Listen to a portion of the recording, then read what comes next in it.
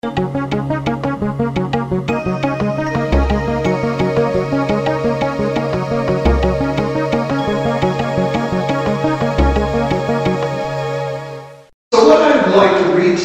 and the sermon is entitled Communion One-on-One. And for several reasons, because again, we may be isolated, we may feel like we're the only person in the world, and also what we need to recognize is how personal that communion is to each and every one of us, and that Jesus makes it incredibly personal for all of us. So let me read from Luke chapter 22, verses 7 through 20. These are going to be our scriptures for today, and we're going to take a focus on this. Now, as we understand at this particular moment when this was written, Jesus was in between the covenants. Jesus was still keeping the Old Testament law. Jesus was keeping it a little differently in the sense that he always showed the mercy of God. He always showed the compassion of God. But in this particular case, beginning here in verse 1 of Luke, in verse 7 of Luke chapter 22, it's under the caption, the Last Supper. Then came the day of unleavened bread on which the Passover lamb had to be sacrificed. Jesus sent Peter and John, saying, "Go and make preparations for us to eat the Passover." And he said, "Where do you want us to prepare?" they asked. And he replied, "As you enter the city, a man carrying a jar of water will meet you. Follow him to the house that he enters and say to the owner of the house, 'The teacher says, where is the guest room and where I may eat the Passover with my disciples? That he will show you a large upper room, all furnished. Make preparations there.'" So they left. They found the things just as Jesus had told them, and so they prepared the Passover.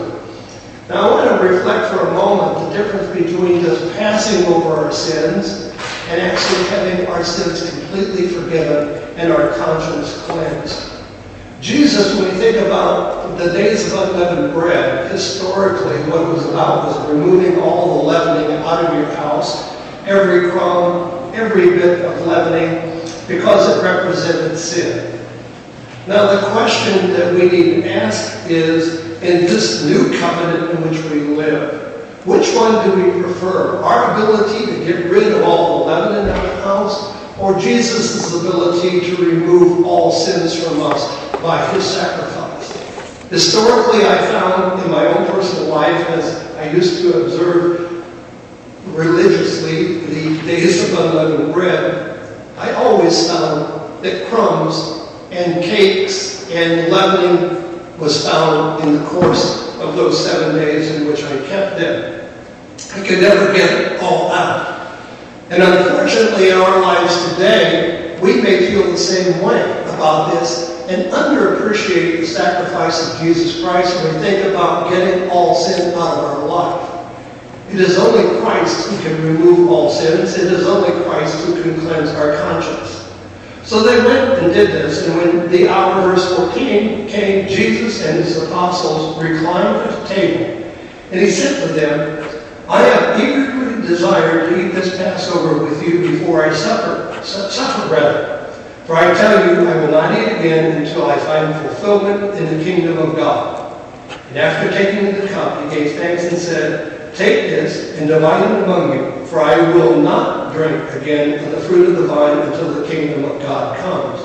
And then he took bread, and he gave thanks, he broke it, and gave it to them, saying, "This is my body given for you. Do this in remembrance of me." Now, I want to, for a moment, reflect upon verse 15, where Jesus is saying here, in the King James Version puts it this way. Please note that Jesus didn't say, "I desire to eat the Passover." Rather, Jesus refers to it as this Passover. And what is the difference between the Passover and this Passover?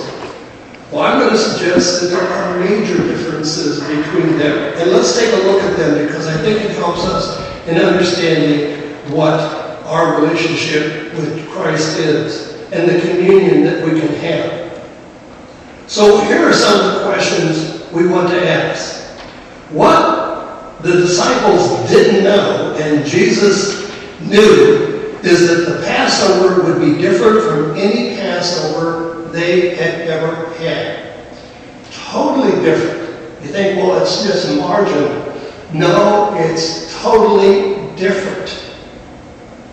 Because the focus is not on the sacrificial lamb of the Old Testament. The focus is on the Lamb of God, the sacrificial Lamb of God, Christ Jesus. So we will find here in this Passover that Jesus is talking about, we will find that Jesus will institute the taking of the bread and wine. And what does he tell us about that? Well, I want to give you some references so that it's not just a matter of me saying this, but for us to recognize that Jesus took note of this, and Jesus has a statement to make about it. So in Matthew chapter 26, verses 26 and 27, here's what we find Jesus saying in this regard, in verse 26 and verse 27 here. He says here, while they were eating, Jesus took bread. Now the Passover, they would eat the Passover meal. They had certain foods that they would have in that particular evening. But in the midst of this, Jesus took bread. He gave thanks, and he broke it and gave it to his disciples. One of the things that helps us in communion is to understand when Jesus takes his bread, first of all, he gives thanks. This is a very positive reflection on what Jesus wanted to do for each and every one of us. The bread represents the body of Christ. And he was thankful to be able to make that sacrifice on all of our behalf. Because sometimes we may think that it is our sins and our sins alone that killed Jesus. And we fail to realize and appreciate and have gratitude for the fact that Jesus, our Heavenly Father, our Lord Jesus Christ, decided long before you and I ever came along that they would do it. He would make sacrifice. He would lay down his life for us. And when we start thinking it's all about me, it's all about me and my sins, as opposed to it's about Jesus, about his willingness to lay down his life for us. It takes on a different tone, and it takes on a different aspect of understanding communion. So he said to his disciples, he broke it, he gave it to the disciples, saying, "Take and eat, this is my body." And then he took a cup, gave thanks, and offered it to them, saying, "Drink from it, all of you. This is my blood of the covenant, which is poured out for the many for the forgiveness of sins." Now, a reminder here, when we talk about the Messiah, when we talk about Christ coming, it is Jesus came to save sinners. Jesus didn't come to save, let's say, somebody else. It's important to recognize who we are and what Jesus has come to do. It's to save sinners and to bring us into a relationship with him, a loving relationship and an appreciation. With that thought in mind, when we think about the forgiveness of God, and I've used this example numerous times, and I'll do it one more time, and I hope you're not offended by this. But remember the woman who washed Jesus' feet with her tears and wiped it with the hair of her head. And Jesus made this statement to her, and again, this is about communion. Communion is the ability to relate, to be close to God, to allow God's presence to be in our life. The people around, people who were sinners but didn't see themselves as sinners, the scribes and Pharisees, said, if you knew what kind of person she was, Lord, you wouldn't let her to touch you or anything like that. Jesus knew exactly what kind of person that she was. Because Jesus saw her differently. But Jesus made some interesting comments. But I want to reflect on this. Because Jesus is the Word of God who became flesh. He became human. He had all the human qualities. He was tempted at all points as we are, and yet without sin. But because of his humanity, because of who he is, and because of his purpose, I'm going to suggest that he saw this woman not like the scribes and Pharisees, who saw her as a sinner and somebody that was very untouchable, but rather that his humanity gave him a relationship with this lady that he saw as his sister. He calls us brother. We're called brothers and sisters in Christ. He saw her as his sister. He also recognized something else. And he says to her, and this is important for us to recognize, and this is not in your notes, and you may want to go back and check on this. But he says to this lady, he says, your sins, which are many. He acknowledges that she has many sins. And so you and I might acknowledge in the same way, except Jesus' words here, your sins, which are many, are forgiven. And then he makes the point that to me is so awesomely beautiful. Go in good cheer. Now, when we think about going in good cheer, and we think about Jesus' forgiveness, he didn't put it this way. Well, think about this for a while, and as you grow older and you process, you're going to be a little happier. When did Jesus intend for her to be happy? He intended for her, as he intends for us right now, this very moment, as she left there, that she was good, had good cheer. She was celebrating, she was praising God, and she was so absolutely very thankful. And for the first time in her life, what Jesus wanted her to know and understand is, look, sister, there is nothing between you and me. I forgive you of all of your sins. And that changes our relationship with God. So Jesus is the bread and wine. He became one of us. With this, Jesus also goes on to say, here, this is the blood of the covenant, which is poured out for many for the forgiveness of sin. So we find here Jesus is introducing the beginning of the new covenant. That his blood represented a time of dramatic change in sacrifices.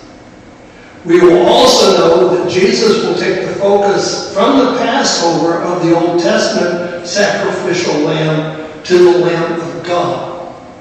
We read earlier in the book of Luke, in chapter 22, one of the things that Jesus said when he had the bread and the wine.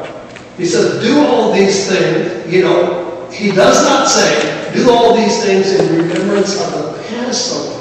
He says, rather, do all of these things in remembrance of me. The Lord's Supper, communion, words that we might use, Eucharist is about Christ Jesus and remembering him as the very Lamb of God, which is, of course, what John said. John reminded us in John chapter 1 and verse 29 of this, when he saw Christ coming there toward him, where John says, the next day John saw Jesus coming toward him and said, look, the Lamb of God who takes away the sin of the world.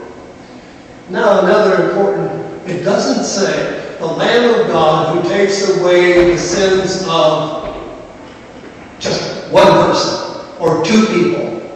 No, he takes away all the sins of the world. Now that changes our relationship not only with God, but also with one another. Because if God takes away your sins and also takes away the sins of your neighbor, we function differently and we see one another differently. Jesus also will make it possible to do what people felt was impossible. When we read here, he says, take this bread, it is my body. Take this wine, this is my blood. Jesus makes what is seemingly impossible possible.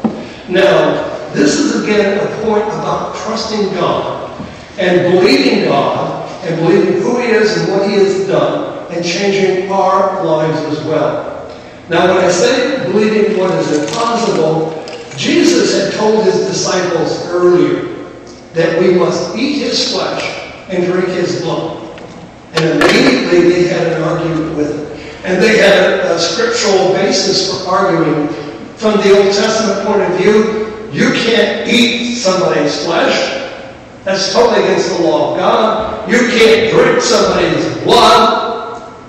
And so people left Jesus. They departed because this seemingly was impossible for them. So we read in John chapter 6, in verse 53 through 58, Jesus said to them, I tell you a truth, unless you eat the flesh of the Son of Man and drink his blood, you have no life in you.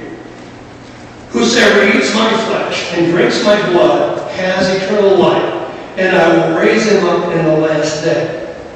Now, for us maybe to understand this, we might want to go back to when we were little kids and try to explain it to ourselves or to our kids. Well, you must eat the flesh and you must drink the blood. The little kids, they can't comprehend it. As a young kid, when my parents were trying to explain to me, God lives in you, God lives in your heart, it's like, I'm looking, well, where is he? I can't comprehend it. Nor could these adult people comprehend eating the flesh of Christ and drinking his blood. Nor could they comprehend that in this they had eternal life. But he says, you must eat my flesh, drink my blood, and he who does has eternal life. And I will raise him up at the last day. For my flesh is real food, and my blood is real drink. Whosoever eats my flesh and drinks my blood remains in me, and I in him. Just as the living Father sent me, and I live because of the Father, so the one who feeds on me will live because of me. Coming back to again, what is this about? The bread, the wine, it is in remembrance of Christ, and it is because of him. This is the bread that came down from heaven. Your forefathers ate manna and they died. But he who feeds on this bread will live forever.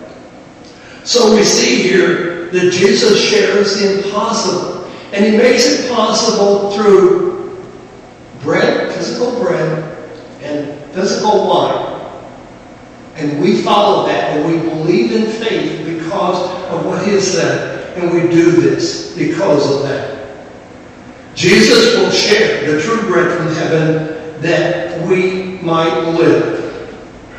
Now, Jesus also, though, makes the Passover personal.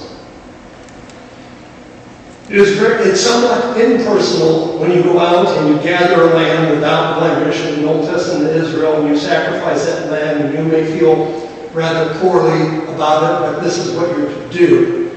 Jesus makes the Passover personal because he is the Lamb of God.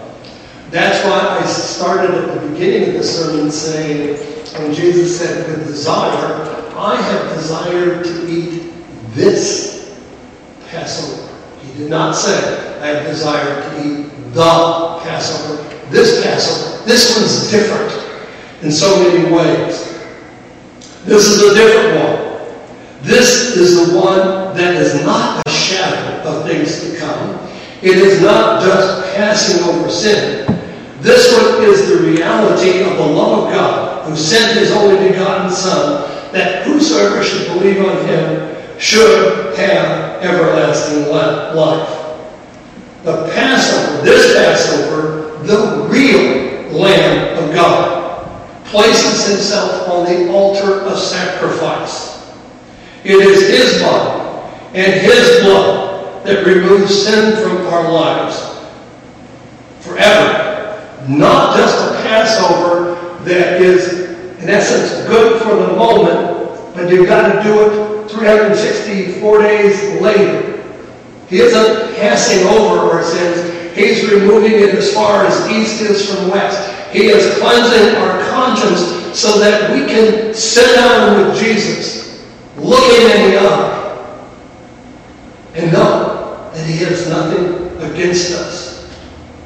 It is this body and blood that removes sin from our lives forever. It is the reality of that, not repeated again and again. So with that thought in mind, I just want to refer quickly to Hebrews chapter 10, because the author of Hebrews is dealing with this shadow that sometimes people have allowed themselves to stay in the shadow and not moving forward. And sometimes it's the thinking that from the Old Testament where God says, I change not. And God hasn't changed, but that doesn't mean that things don't change in our humanity. There are so many things that God changes, but God is always law. God has always had his purpose. So this is reference to the law. The law, this is Hebrews 10, verse 1. The law is only a shadow of good things that are coming, not the reality themselves. For this reason, it can never, by the same sacrifices repeated endlessly year after year, make perfect those who draw near to worship. If it could, they would not have stopped being offered, for the worshipers would have been cleansed once for all, and no longer have felt guilty for their sins. And that is a problem in our humanity and community. It's a difficulty for us as human beings to accept the fullness of the forgiveness of Christ Jesus. It is very difficult. We think about on the night that Jesus was betrayed and Peter denied him 3 times. When Jesus looked at him the next morning, Jesus gave him what I like to call the look of love, which absolutely devastated the heart of Peter. He didn't give him the look of, you scoundrel, you sinner. No, it was the look of love. I hope that we can see that. And we can recognize that we no longer feel guilty. That God removes our guilt. And God, because of the perfect sacrifices. And then verse 3, but those sacrifices are an annual reminder of sins, because it is impossible for the blood of bulls and goats to take away sin. Therefore, when Christ came into the world, he said, sacrifices and offerings you do not desire, but a body you prepared for me. With burnt offerings and sin offerings you're not pleased. Then I said, here I am. It is written about me in the scroll. I have come to do your will, O God. Here I am. Jesus offered himself willingly. I want to go jump all the way down here, which I read earlier. Well, I read this in essence earlier in chapter 10, where it says in verse 11, day after day, every priest stands and performs his religious duties again and again. He offers the same sacrifices which can never take away sin. But when this priest, speaking of Christ, had offered for all time one sacrifice for sins, he sat down at the right hand of God. And since that time, he waits for his enemies to make his footstool, because by one sacrifice, he has made perfect forever those who are being made holy. And, verse 15, we need some help and understanding and appreciating this. The Holy Spirit also testifies to us about this. First he says, "This is the covenant I will make with them. I will put my law in their heart. I will write them in their minds." So Christ was offered once and for all. Now I want to make another point which is unique to this year and to our situation. And that is that Jesus knows social isolation. Jesus knows social isolation because on the day in which he was crucified, he was at least 6 feet separated from all humanity as he hung on the cross. Never had Jesus, though, been so close to mankind as in the moment that he gave his life for us. Now let's stop and think about that. Never in the history of mankind had he been so close. Jesus was drawing us to him. Now, feeling isolated? Yes. At the same time, drawing us close, Jesus said, "Father, forgive them, because they don't know what they do." Communion is being made possible. In fact, Jesus prophesied this in John chapter 12, verses 32 and 33, where Jesus makes this statement here in verse 32. He says here, "But when I am lifted up from the earth, I will draw all men to myself." He said this to show the kind of death he was going to die. That when he was lifted up, he would draw all men to himself. I think, brethren, in that particular moment, as Jesus makes himself so close to us, and yet so far, and not being able to reach out and touch him, as it were. If we reached out, if we could reach out in that particular moment, at that particular time, and touch Jesus on the cross, the feeling of his love for you and for me, and communion with him would never be the same. Never. If we could reach out across that expanse, and let's call it 6 feet because that's what we talk about, and touch Jesus in that particular moment when he was giving our life for us. He was laying down his life and pouring out his love and pouring out his life in the blood and in the pain and the agony.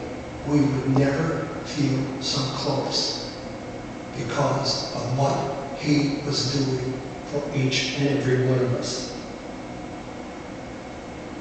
And at that moment in time, I think we could truly say that we've tasted of the true bread from heaven. We would never say, "Lord, give us that manna that came down in the wilderness."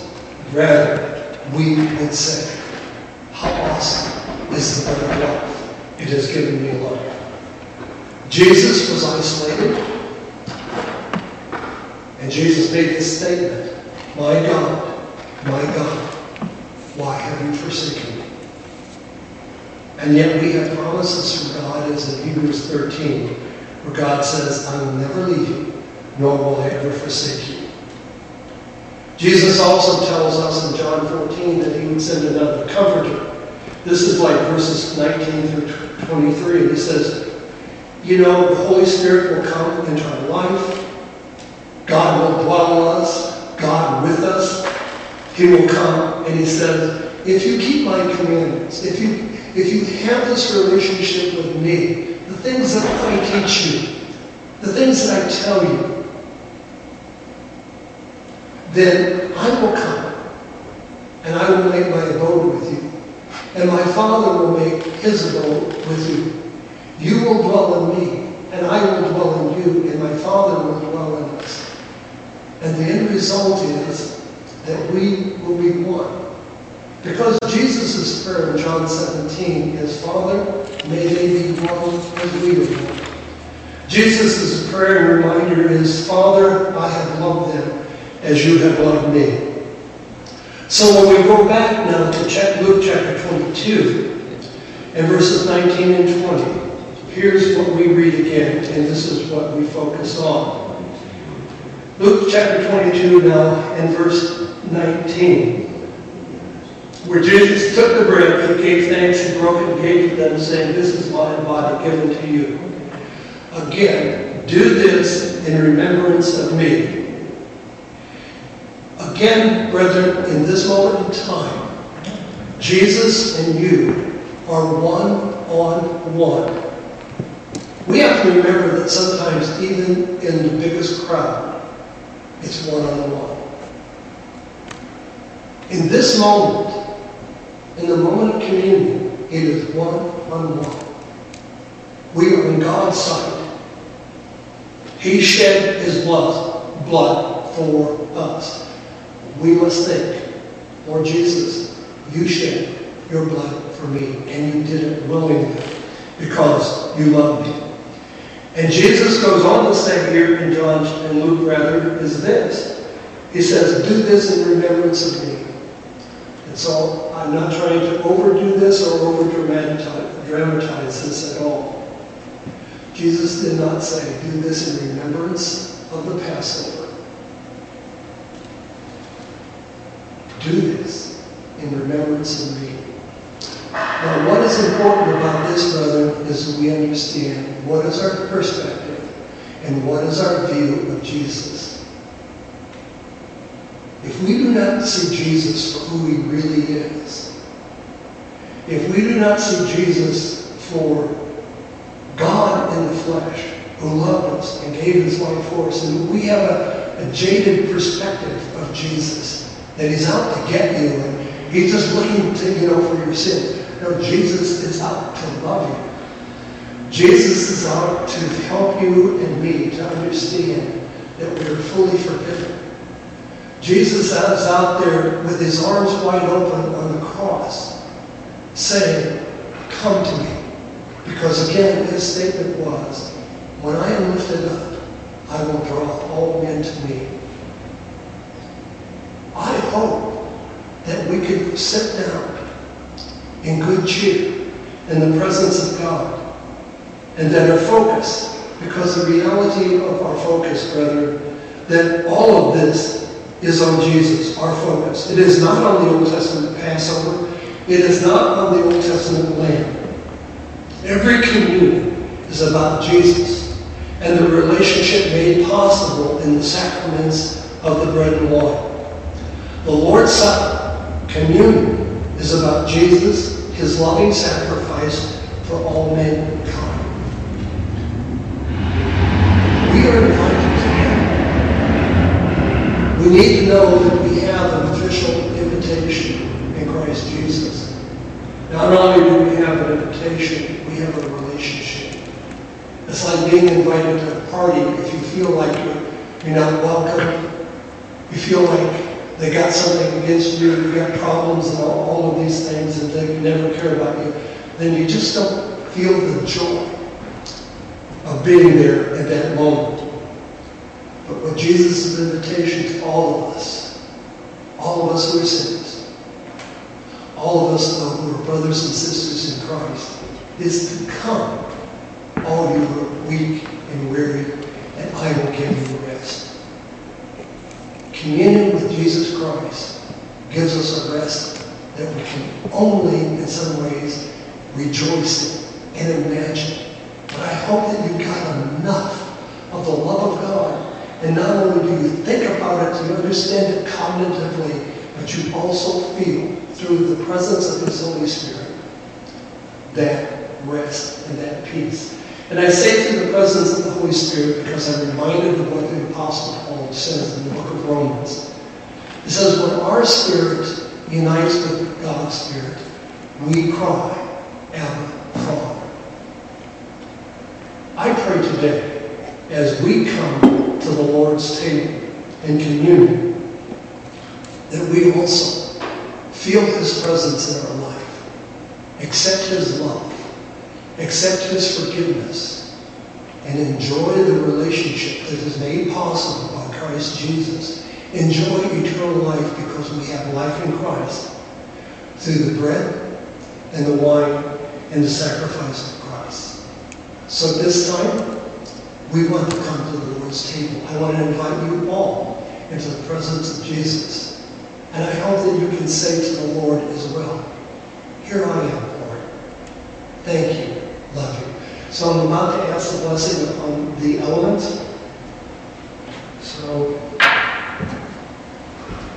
bread and the wine, and then we can take this together. So if you'll join with me in prayer. Our Father in heaven, thank you very much for your Son, who is the exact representation of you, our Lord, our Creator, the loving sacrifice, the Lamb of God, as John said, who came to lay down his life for us so that we might have life and we might have it more abundantly. Father, as we prepare to take this bread, we recognize that this bread represents the body of Christ, that it was broken for us. He did it voluntarily. He knows what humanity is all about, and so we're reminded in the book of Hebrews again, come boldly before the throne of grace in our time of need. That's what we can do, because we have a high priest who is tempted in all points as we are, yet without sin. So as we prepare to take this bread, let us be reminded of it. And then as we also prepare to take this wine, we ask your blessing upon it as well, which cleanses us from a couple of sins. No, it cleanses us from all sins. It purifies our conscience. It gives us a desire to live like Christ, to have the mind of Christ, and to have life, so that we might serve you with all of our being to your glory and your praise. We thank you for all of this, and we ask your blessing upon the bread and the wine, and we give you thanks for all of this in Jesus' name. Amen. And I raise this bread, the body of Christ. Lord, live in us. And thank you so much.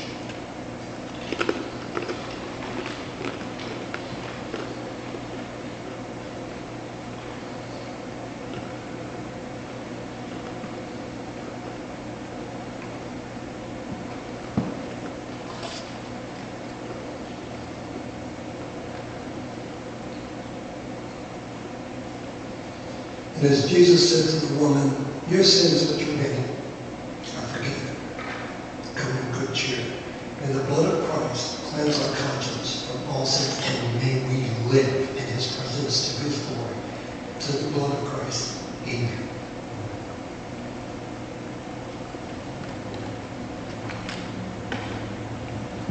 Thank you for coming to the Lord's table.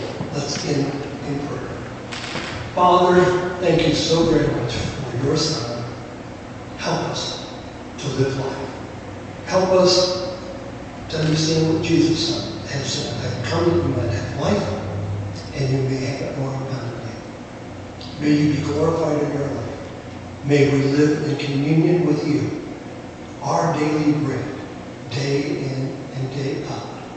And as often as we take this, do this in remembrance of our Lord and Savior Jesus. And in his name we do pray and give you thanks. Amen. The world today is a challenging environment for Christian believers and followers of Jesus Christ. Looking for answers? Grace Communion International local churches in Fairfield, Santa Rosa, and Modesto offers a comforting environment for Christians in search of spiritual growth and development. Contact our local ministry. Attend our local GCI churches at the times listed on your screen.